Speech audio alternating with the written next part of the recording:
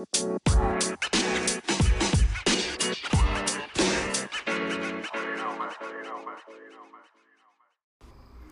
warm welcome to everybody.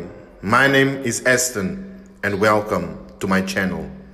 I'll be uploading a lot of ministry content, some preaching, some Christian apologetics, substance abuse recovery material, and some life coaching principles and strategies. So we are doing Luke chapter 14, and then we'll read from verse 15 all the way through to 24.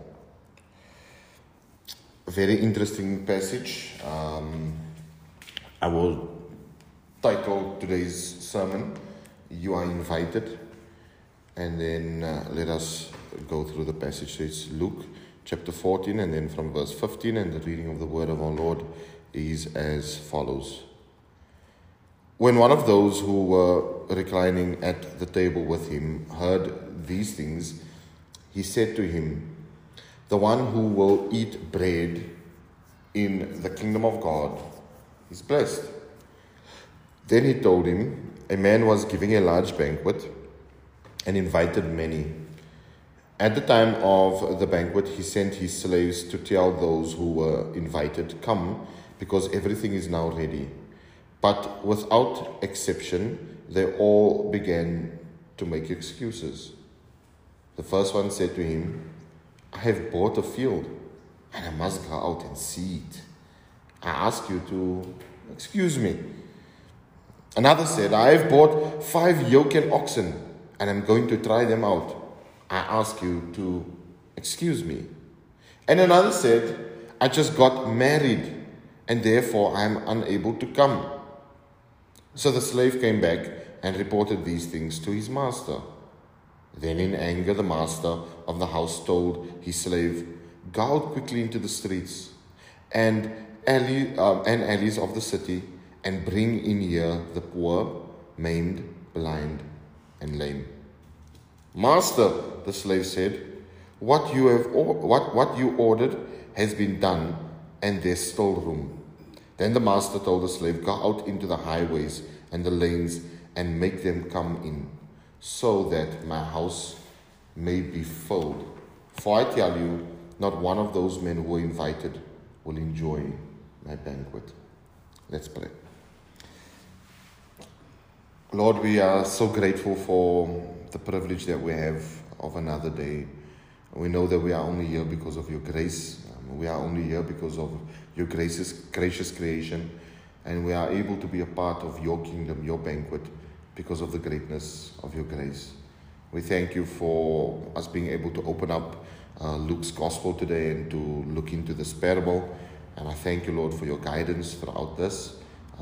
Ultimately, Lord, whatever it is that we are learning through the work and the power of your Spirit, teach us, guide us, direct us, and let us see what it looks like going your way, and ultimately not going your way as well, Lord. We thank you for this privilege, and we pray, Lord, that you'll be before us in all it is that we do today. May you be blessed, honored, and glorified in both the hearing, the reading, and the preaching of your word. Lord, remove me out of the equation, and you speak to your people, to those around me, and even those who will be listening via streaming later on. And I just thank you, Lord, that you'll use this opportunity for you to reach out and call those who are your children, so that we can be a part of your wedding banquet, of your banquet. In Jesus' name we pray. Amen. Amen. There's a fine print when it comes to Christianity. A fine print is oftentimes the response. Now, when I do life coaching with some people, I do a bit of life coaching. I haven't been able to do it in terms of generating an income, but I use it when engaging with a normal friend or somebody on the phone. I use some of the principles of life coaching, but never over discipleship. Sometimes life coaching and discipleship, they can be a bit enemies of each other because of the type of content. So I always sift through the content and use what is nice and practical, that is more so biblical than anything else. So when engaging with people, sometimes there's the fear of the future, the fear of the unknown.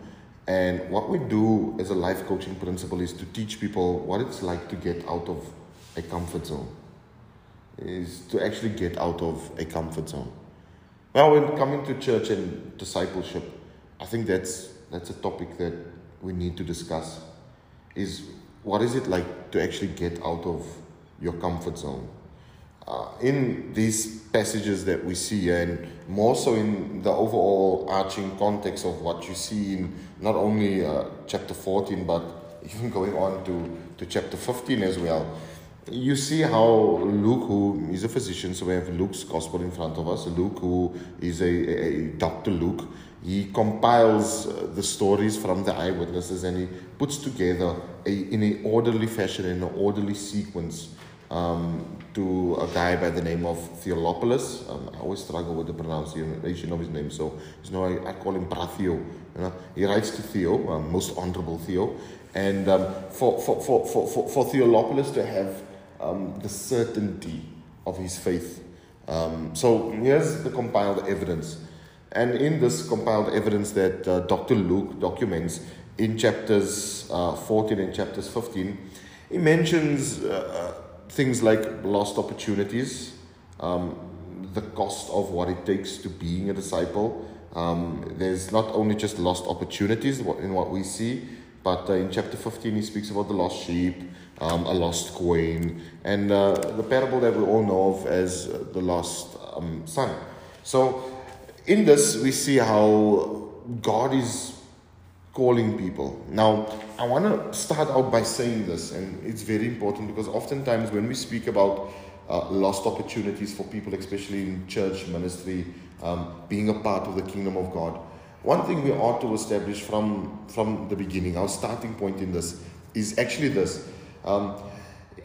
If somebody loses out on an opportunity, it's not so much so them losing out on the opportunity, but it's the sovereignty of God and the predestination and election of God, that God has chosen those by His grace. So somebody can respond to God because God has turned a heart of stone into a heart of flesh. God has permitted the person to be able to come to Him via salvation. And oftentimes that sounds unjust, like, oh, what about the others? Well, it's not unjust. Justice for God is to reject all because we have sinned and fallen short of His standard. We're seeing that in Romans. That's justice. And God is a righteous and just judge. But He forgives some. So God is able to change the heart of somebody that is desperately wicked, pursuing the denial of the truth of God and the building of the unrighteousness of self. The pursuit of your own desires. God is able to stop that person in their tracks and call them to salvation. In this parable, God, Jesus, our Lord, through this parable, somehow actually gives us a bit of a history lesson, and I'm going to explain to you how we see that and where we find that. But this here is, so to say, the lost opportunity for those whose hearts are not changed towards God. Well, here's the thing. It's not to say that the invitation isn't there for them. The invitation is there, but being able to come to God is not a desire that they would ever have. Hence, they would reject this invite. Now, in saying all of that, it's not to say that grace would then fail and account to present itself to anybody. No, grace is there to pursue and to chase after those that it is chosen for. And we see that in the later parables. We see the lost sheep. Here's an owner of a sheep. He has 100 sheep. One goes off. He leaves 99 just to look for that one. That's how desperately God would. And when we say desperately, we're not saying desperately as if God's got nothing else to do. And, oh no, that's a weak savior. God would leave religious people in pursuit of a sinner that is there for salvation and repentance. It speaks about how God would come to offer salvation to those who don't need it. You can leave that sheep, but God is in pursuit of that sheep. So I want us to see the invitation, I want us to see the excuses, and I want us to see then ultimately who comes to this banquet. So let's pick it up. Chapter 14 from verse 15. When one of those who reclined at the table with him heard these things, he said to him, "The one who will eat bread in the kingdom of God is blessed." Verse 16, then he told him, a man was giving a large banquet and invited many. So here's the scene. Here's Jesus. He's speaking and he's sharing this parable. And in him speaking and sharing this parable, we need to understand a parable is a story that has a heavenly significance. So it has a deeper meaning to the parable. Some parables, the Bible gives us the answer to those. Some almost seem to be self-explanatory, but Jesus, in the teachings of the parables, teaches us that some just won't understand the parables. And the Bible actually teaches us, he actually tells the parables so that some can understand and that some won't understand. You know? So we see that throughout Scripture. So here's the scene. Here's Jesus. And Jesus is speaking about this parable. Verse 16. Then he told him, a man was giving a large banquet and invited many. So here's a banquet. And the guy that is hosting the banquet sends out invites. At the time of the banquet, he sent his slave to tell those who were invited, come, because everything is now ready. Now here's the thing, okay? The invitation goes out. Nobody responds. Nobody says, hey, we're going to come, we're not going to come. When the time of the banquet comes, so the day has now arrived. It's banquet time. On that time of the banquet now, for everybody to be ready to enjoy, now the excuses start coming up. Listen to this. Verse 17, at the time of the banquet, he sent his slaves to tell those who were invited, come, because everything is now ready. Verse 18, but without exception, they all began to make excuses. Now, let's start off with what this banquet is. This banquet is a picture in this parable of the kingdom of heaven. This is heaven. This is going to heaven. This is sinners that are fallen, having the opportunity to have peace with their Maker and enter the presence of their Maker for eternity. Okay? The sending out of this invite is the history lesson. This is the prophets of old. This is the Old Testament calling God's people, telling them to turn, telling them to repent. This is the Old Testament presenting salvation and grace to people, and the wickedness and the hardness of people's heart that would reject this invite. People would not turn away from their sin, but they would reject God. Okay, they would reject the Savior. Okay, now let's go through it. Verse 18. But without exception, they all began to make excuses. Now, I want us to think about this whole thing about excuses, you know. Can I tell you something? And I promise you I'm not being shady when I say this. Having a small church it's such a blessing. It's really nice. I think there's privileges that we have in having a small church when you're not going to have when you have a big church. You know, I'll give you an example. Sundays after church, I can chill with everybody and chat a bit, you know. I'm actually tired, like uitgeput.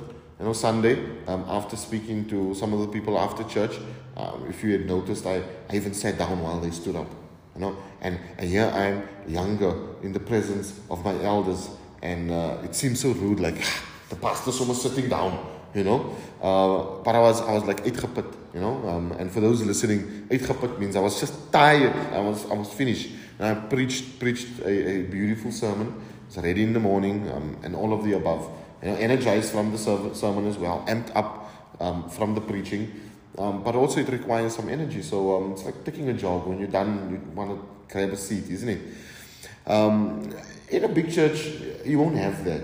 You know, you won't be able to have a conversation with everybody after church. You won't be able to engage with people. But it's not to say that there isn't means of engaging with people, you know.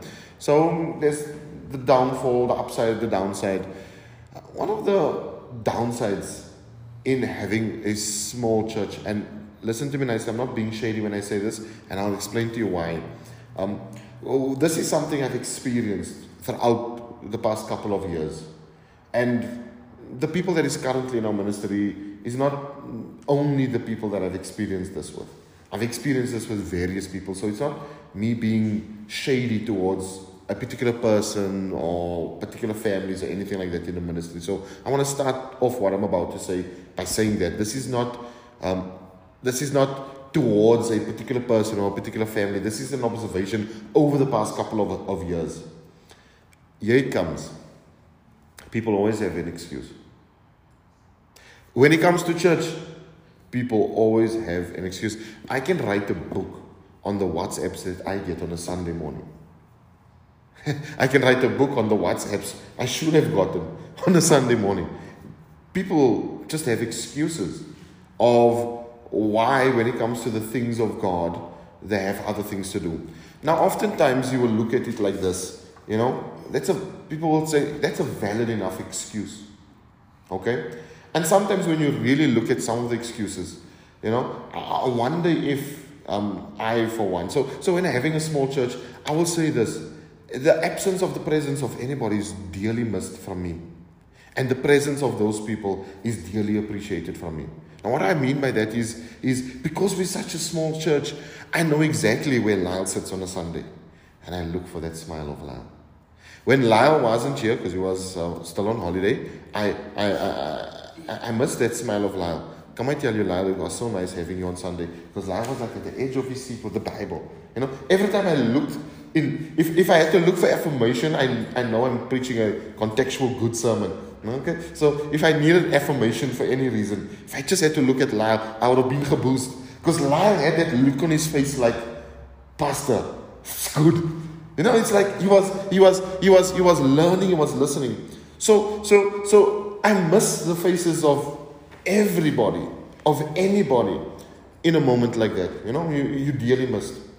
And then the absence of certain people, it does have a bit of an effect on the overall energy in the room on a Sunday. You know, it doesn't change my preaching. I'm still going to preach. You know, I even said to Jasmine, I'm not throwing shade. I've been doing this for quite some time. I even said to Jasmine, you know, I'm even prepared to preach, even if I just preach to her on a Sunday. And truth be told, for the next 30 years, if I can just preach to Jasmine, that is a life worth lived for me. That's how much I value just a person. Discipling a person, being able to get the word of God across to just a individual. That's how important the message is to me. That one person listening to the gospel is one person enough for me. Who knows in future who Jasmine would be able to, from her life, from her ministry, be able to engage with. Who's the people in her past, in her friends group, that has been touched so much to see that God was able to change her life, and who knows in future would respond and become a disciple of Christ through Jasmine, just as much as Jasmine has become a disciple of Christ through me. So for me, that is enough. But here comes the thing. In order for us to really build a church, we're going to actually have to have less excuses and more attendance. I mean, there's so much things. I mean, think of it. If we get a building tomorrow and we need rental for a building, without a congregation, it will be impossible for us to be able to even put the sound system on a Sunday. So am I saying that church is dependent on those that give? No. But what I'm saying it is to make it comfortable in order for everybody to enjoy what it is that we need to do in order of conducting a church service. It is important to have all of those things. Now, here's the funny thing. The invitation is for everybody. But what is the excuse? Well, here's the thing. The invitation is for you. But what is your excuse? Now, I'm not saying that this passage is speaking about your church attendance. But I am saying the proof of you being the person that is in attendance to that banquet is evident by us seeing your church attendance. So what is your excuse? You know? Let's go through the passage and let's see. Verse 18, but without exception, they all began to make excuses. So, last comment on the excuse part. So, we're going to look at the excuses, and some people might argue that these excuses are valid. And I want us to look at each excuse, and I want us to actually, reason just for a moment. Let's just think about it, okay? Listen to this, okay? The first one said to him, I have bought a field. I must go out and see it. I ask you to excuse me. I mean, buying a field, it can be a business field. It can be a vineyard, okay? It can be for business. It could be even for staying for your family. So the people would say, oh, but Pastor, this is somebody that needs to be there. If they don't do what they need to do, if they don't do what they need to do, maybe their family won't have a place to stay. But here's the funny thing, okay? Let's reason. Who buys a field without looking at the field that they bought before they bought it? And do you buy a house without viewing a house? Do you buy a car without viewing a car? I mean, maybe social media, marketplace, at least you can see the car. They can send you pictures and tell you, communicate with them, and you can make a decision. Is it enough? Is it okay for me to buy the 1.4 carburetor for 10,000 rand if it's got a bearing knock? I mean, you can see that information online. But I mean, who goes out and buy a field and they didn't go view it yet? So this person's excuse is, I've already purchased, I've already invested money into something, and I need to go and see what my investment looks like. If but anything, this is a person that rather makes bad decisions than anything else, isn't it? I mean, let's think about it, okay? The first one said to him, I have bought a field and I must go out and see it. I ask you to excuse me. So, this first excuse throughout history is, I actually have something else to do. I'm not coming. I'm going to go look at a piece of land. Okay, so to this person, what is the priority? Seeing a piece of land. But actually we know that it's not a priority because it's just an excuse. It's just an excuse. Okay?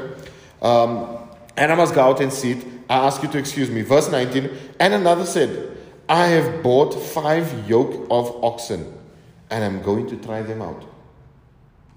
I mean, again, you go to VW, you go test drive the latest Golf 8.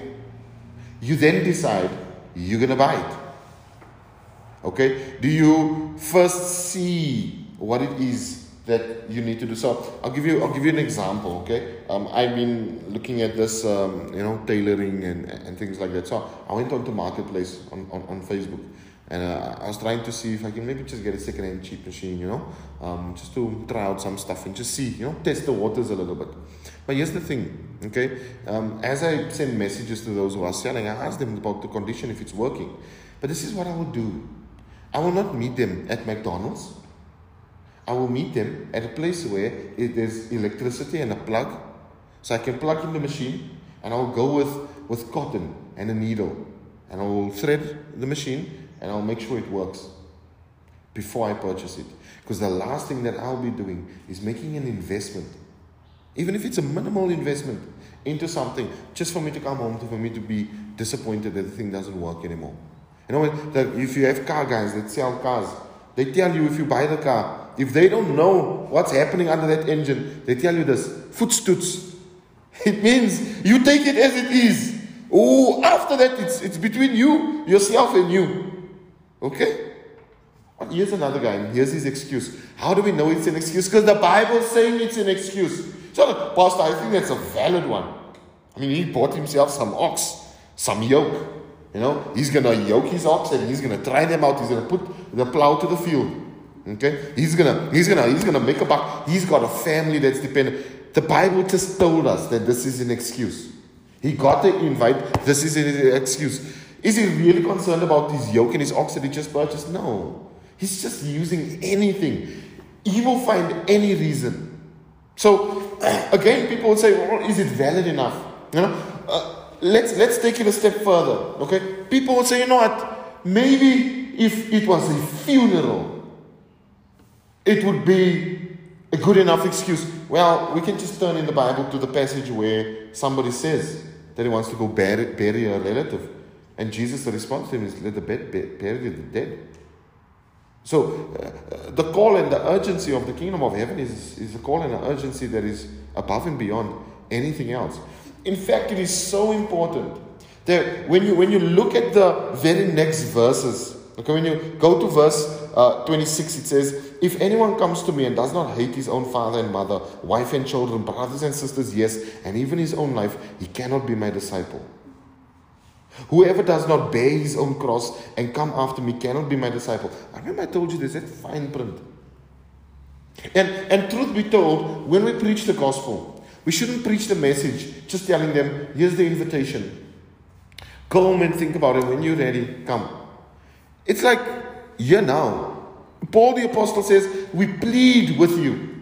We're pleading with you. It's a matter of life and death that is presented to you right now. And it's a call of urgency. It's either we turn away from what we are doing in that moment in response to God's kingdom. There is nothing on planet Earth that is more important. Now, let me share this with you. And please don't think it's prideful. Okay? I'm graced enough to be called to be a minister of Jesus Christ.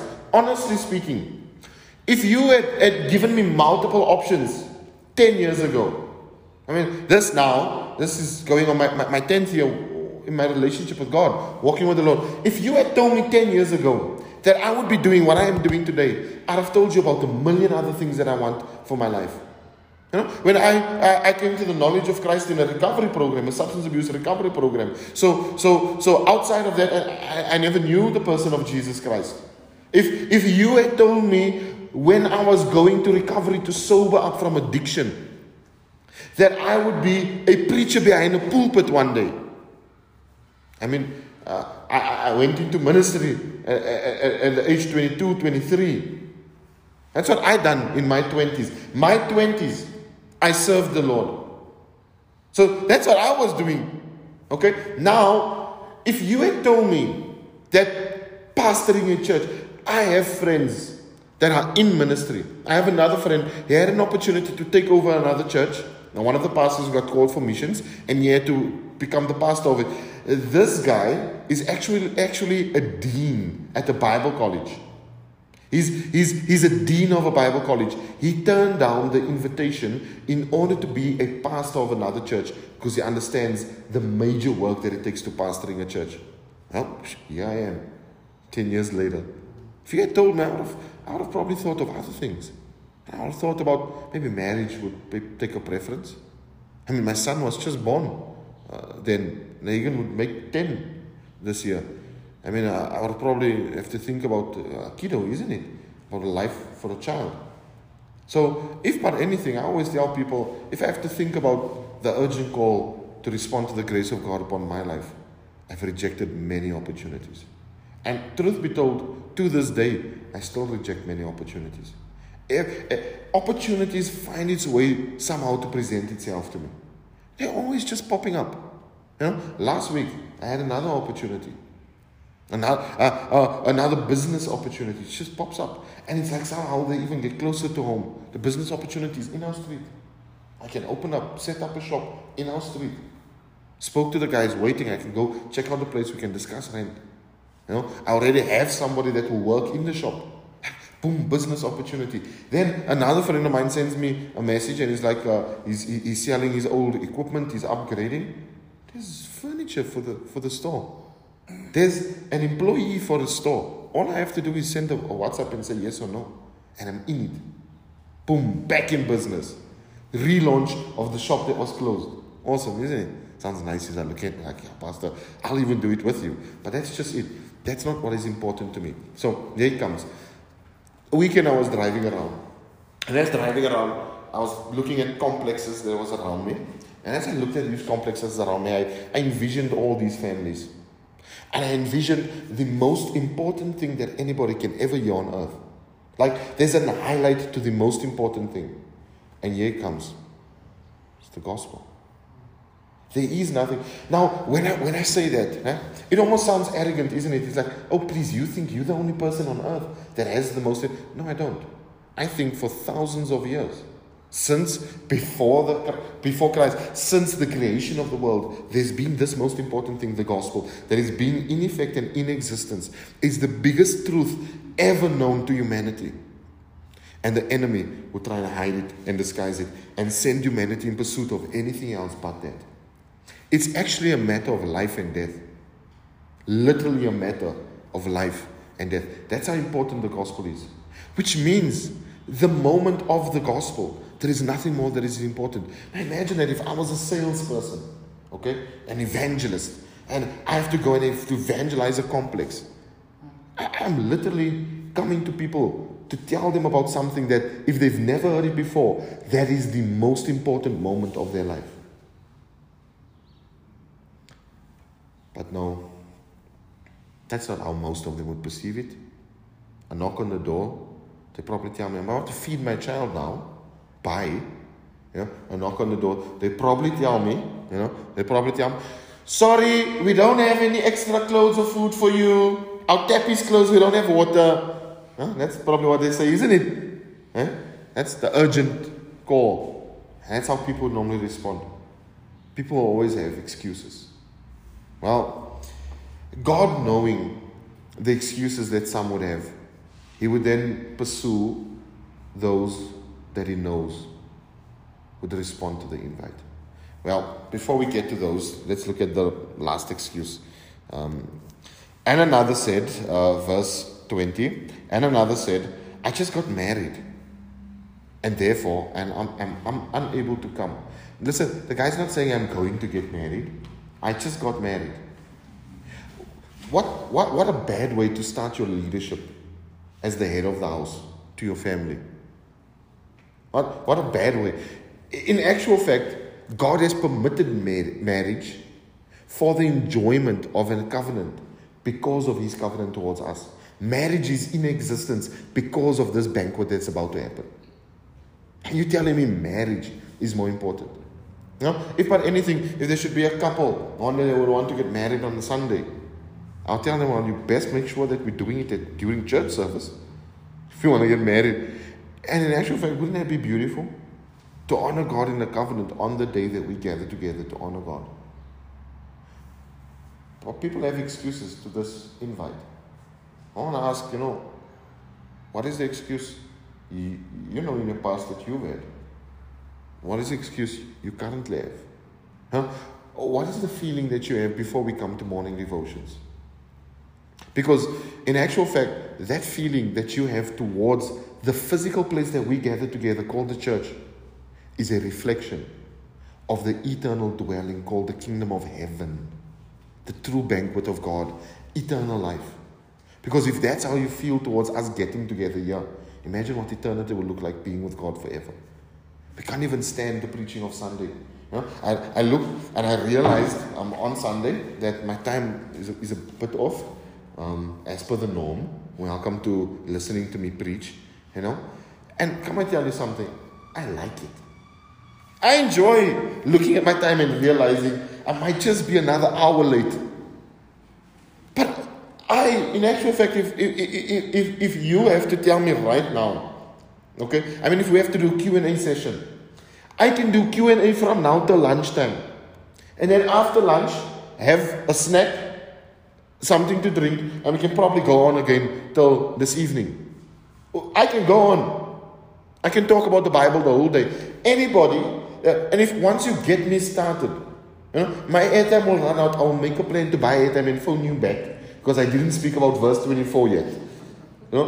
We on it. Now here's the thing. If we can't even endure conversations like that for an hour extra, what are you going to do in heaven? So you know where your heart is at. For our listeners, you know where your heart is at. Now, here's the thing. Here's this guy, and he's like, he's got married. Can't come, sorry. My friend, you knew about the invitation. Now you got an excuse. We know it's an excuse that the Bible's telling us. It's an excuse. Some might argue, hey, Pastor, this is valid excuses. Come on. Somebody just bought land. Like, we need to, why don't we celebrate that land? Why don't we do the banquet on their land? Why must church always change what church is doing to accommodate you? Why? When are you going to get out of your comfort zone and into the next sphere of what God is calling you in. Well, that's all we have in church today. But we just have excuses. And if you tell me there's anything that is more important than your relationship with God and the local church on earth, I take you to verse 26 again. If anyone comes to me and does not hate his own father and mother, wife and children, brothers and sisters, yes, even his own life, I should be upset with the fact that I bought that land. I should be upset that I got that yoke and that ox. I should hate my own life. We were looking at it on Sunday. And we can look at it elsewhere, even in the scripture. One of the problems that we have is the pride of one's lifestyle. And that's oftentimes people's excuses to not gather together. The pride of one's lifestyle. And again, I'm not being shady to anybody. By the way, this verse, I didn't even know I was going to do this verse. I checked this yesterday. Jasmine set out the schedule for the year. These verses have been chosen. So all our devotions for the year is already set in stone on pen and paper. So I just have to preach the verse I've been given. And so I said to Jasmine, awesome verse. And I checked it this morning. I was like, oh, thanks. A nice verse. So I'm not being shady. But I can speak from long-term experience. I can speak from before even being a part of our church, being a part of other ministries. I can speak about the discussion that us as pastors have when we gather together. What's some of the biggest challenges that we have? And that's some of the issues of what COVID has done to our church today. There's no such a thing as online church. There's no such a thing as online church. In case you didn't hear right, you don't have to rewind. Let me just say it again. There's no such a thing as online church. Show me one verse to support it. How do you, being a part of, if you need to usher, if you have the spiritual gift of hospitality, how do you offer up hospitality online?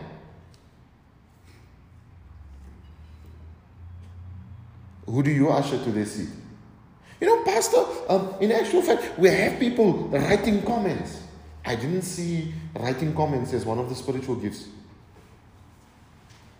We have people pinning the post to the top. Well, oftentimes they're only pinning your banking details to make sure that the people don't forget to give.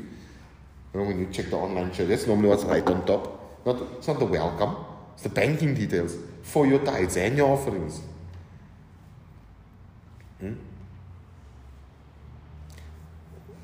Why must we make an excuse to want to change what God has in store for us? Do we think God wants to leave us in our comfort zone?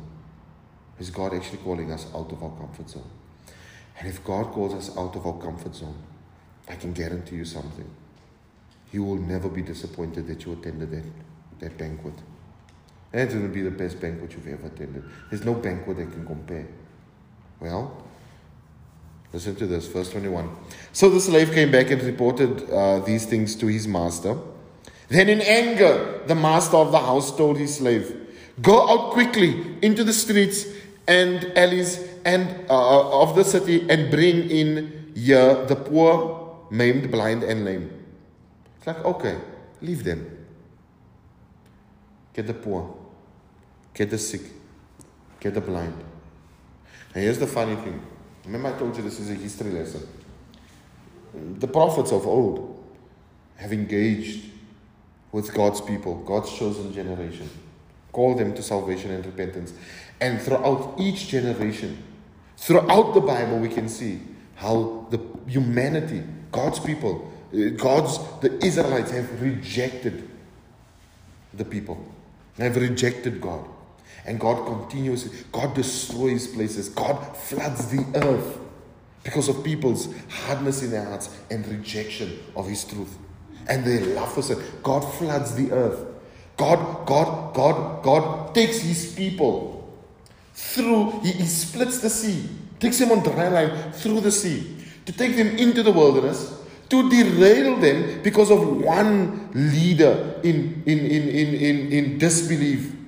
God then, even that people after establishing them, we have a history of God choosing people to be a figure, a leader over his people, to call his people to salvation and repentance. And we have that people going astray. But we see God's steadfast commitment to those people. But God's steadfast commitment to those people is not for those with the excuses. In actual fact, it's for the blind. It's for the poor. Remember what the Bible teaches, how difficult. It's easier for a camel to go through the eye of a needle than what it is for the rich to enter the kingdom of heaven. It's impossible. You're not going to find them there. Go to the kingdom of heaven, you're not going to find them there. I mean, if you can be considered to be rich in this world, like you rich, okay? You can change lives with your money, but you're not. Instead, you got the latest CD Postopedic. Think about it. We will spend. That's why I say to people, if our commitment, you look at vehicles today. I mean, cars aren't cheap. You know? People are paying $10,000 a month on Car Plus insurance, up to $15,000 a month, and their commitment to the poor is a 5 rand on the street corner. Is that the heart of humanity that we have? In actual fact, the one giving the 5 rand thinking they're doing God a favor, it's not the one that God is doing a favor to. And listen to me, let me say this. Not everybody on earth is God's children. That's why the Bible says we are adopted. There's the doctrine of adoption. We adopted. Okay, we sold out into slavery. The Bible teaches us, I'll give you an example. For those that lie, they say you are of your father, the devil, a liar. So the Bible says that the devil has his children. And listen to me nicely, the devil is a good provider. Yeah, he provides for his children. And who's God's? Hell, who does God care about? God actually cares about those people that you don't want to be seen with. I mean, think about it. What if you had a lame friend or a lame family member? You know? I mean, imagine that a husband and wife has a lame child. They think about the rest of their life having to push a wheelchair, having to hear the sound of crutches, having to put somebody on the toilet, off the toilet, having to wash somebody's body. Those people that we don't want to be associated with, that is the people spiritually that God is accepting. Now, am I saying that every cripple or lame person is going to heaven? No, spiritually. We are actually spiritually bankrupt. God's sovereign choice of election. And when you look at, I mean, you look at people. Some of us, some people will grow up in the church, but they will tell you the deepest, darkest sins that they have committed. There is every reason for them to not be a part of the church, but they are drawn to the church because of God. Then you'll have others. I mean, let's just look at the figures mentioned in the Bible. Saul of Tarsus. Hey, what do you do for a living? I kill Christians. What's the most passionate part of your life? I kill them. Because he says so in Philippians. Zeal. With regarding zeal, passion. With regarding zeal, persecuted the church. It's like, hey, you want to know how passionate I was? I used to kill them. I was on my way to kill them. Until the Savior himself revealed himself to me. Not only to point out sin and to bring judgment, but to call to salvation and repentance and to have a changed heart in life. When Paul eventually showed up, the people were confused because they were looking at each other like, is this not the brother that was killing us? It's like, yeah, he's now an apostle. He's now the church planter. He's now the one to teach us the ropes. What about others in the Bible? Think about it. A lot of the figures that God chose in the Old Testament had issues. David not only a murderer, but on how much accounts did David commit adultery? I mean, how much more counts of adultery do you want to commit? You know? God's not choosing those who are the best in every area or aspect of their life. Was David the best when it came to time to fight Goliath? God's picture of people that he chooses throughout redemptive history is flawed and broken pictures until we have the perfect picture of the one that God chooses. And the one that God chooses is Christ, because he brings salvation to us to make it possible for his flawed pictures to be able to attend this banquet. Well, there's some that will reject the invite. There's some that will have excuses. But that doesn't stop God from having this banquet. What does he do? Well, sends his servant, goes, gets the lame, gets the poor, gets the maimed, the blind. Verse 22, Master, the slave said, what you ordered has been done. And they told him, he's like, listen, Master, by the way, we brought them in.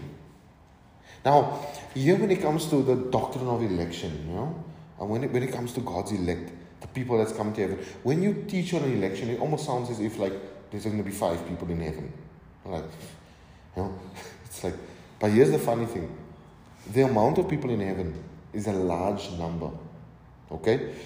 Listen to this. Okay? Verse 23. Then the master told the slave, go out into the highways and lanes and make them come in, so that my house may be filled. It's like, go and let the masses be able to come and enjoy. God will still bring his people. For me who does minister, it gives me comfort. And that's why when the Bible says, the harvest is plentiful, but the laborers are few. But what is the resolution that the Bible gives? What's the conclusion? What is the option moving forward? Well, the harvest is plentiful, meaning everything is right. But the laborers are few. We just don't have enough people to get what is right. But then here's the conclusion. It says, therefore, pray to the Lord of the harvest that he might send the workers. But what does God do? He even opens up the highways and lets people come into his kingdom. And then he says, verse 24, for I tell you, not one of those men who were invited will enjoy my banquet. See, we can have an excuse of why we will reject Jesus as our Messiah. Why we will reject the house and the place of God. You alone know what's your excuse. But your excuse is your rejection of the invite. And if you want to know where you stand with God, well, he tells you, verse 24, for I tell you that not one of those men who invited will enjoy my banquet. So, allow me to address then those that will be. Well, think about it. Maybe you're stuck in your state of sin. Your state of sin maybe looks like you are lame, you are blind, you are poor. I'm not saying being poor is symbolic because of your sin. No. But I'm saying that's how bad your sin makes you feel.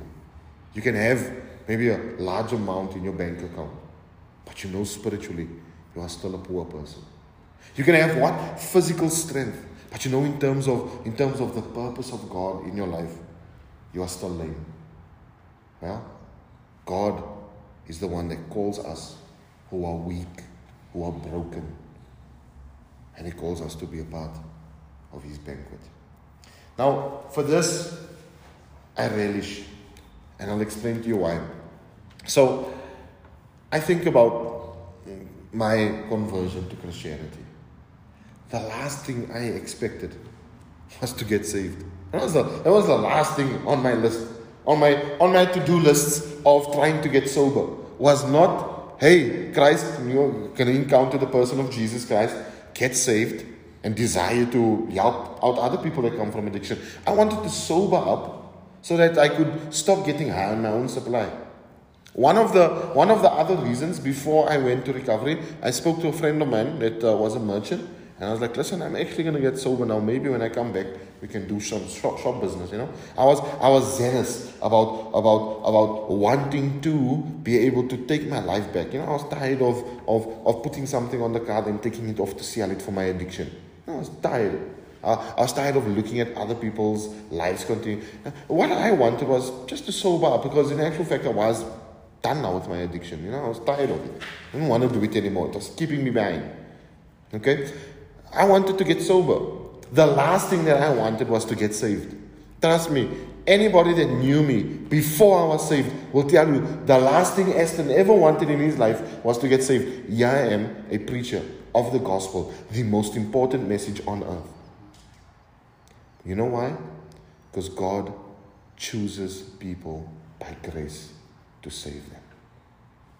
I was once blind, poor, someone's lame in terms of my spiritual condition. But God gave me an invite that I couldn't refuse. He offered a poor person a seat at his table, at his banquet. Best, and I won't say decision I've ever made, but best invitation I've ever been given. What's your excuse? Well, you alone will know. Either we are responding to the call of God, acknowledging that He's so gracious that He's allowing us to come to this banquet, or we will just have an excuse.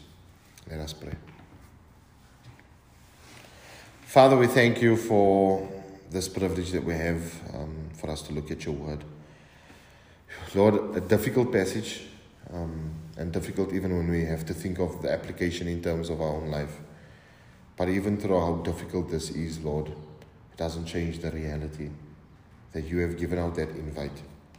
And Lord, in spite of the many that will reject that invite, you, by your grace, even open up the highway to bring people into your love and into your grace. And I thank you that it's because of your love and your grace that draws us and steers us to come to you. Your love and your grace that was displayed at the cross of Calvary, where you atoned for the sin of those who believe in you. Thank you, Jesus, for forgiving us of our sin, giving us the ability to turn away from our old life and to be a part of those who will be seated at your wedding banquet. We thank you for this, Lord. In Jesus' mighty name, amen and amen.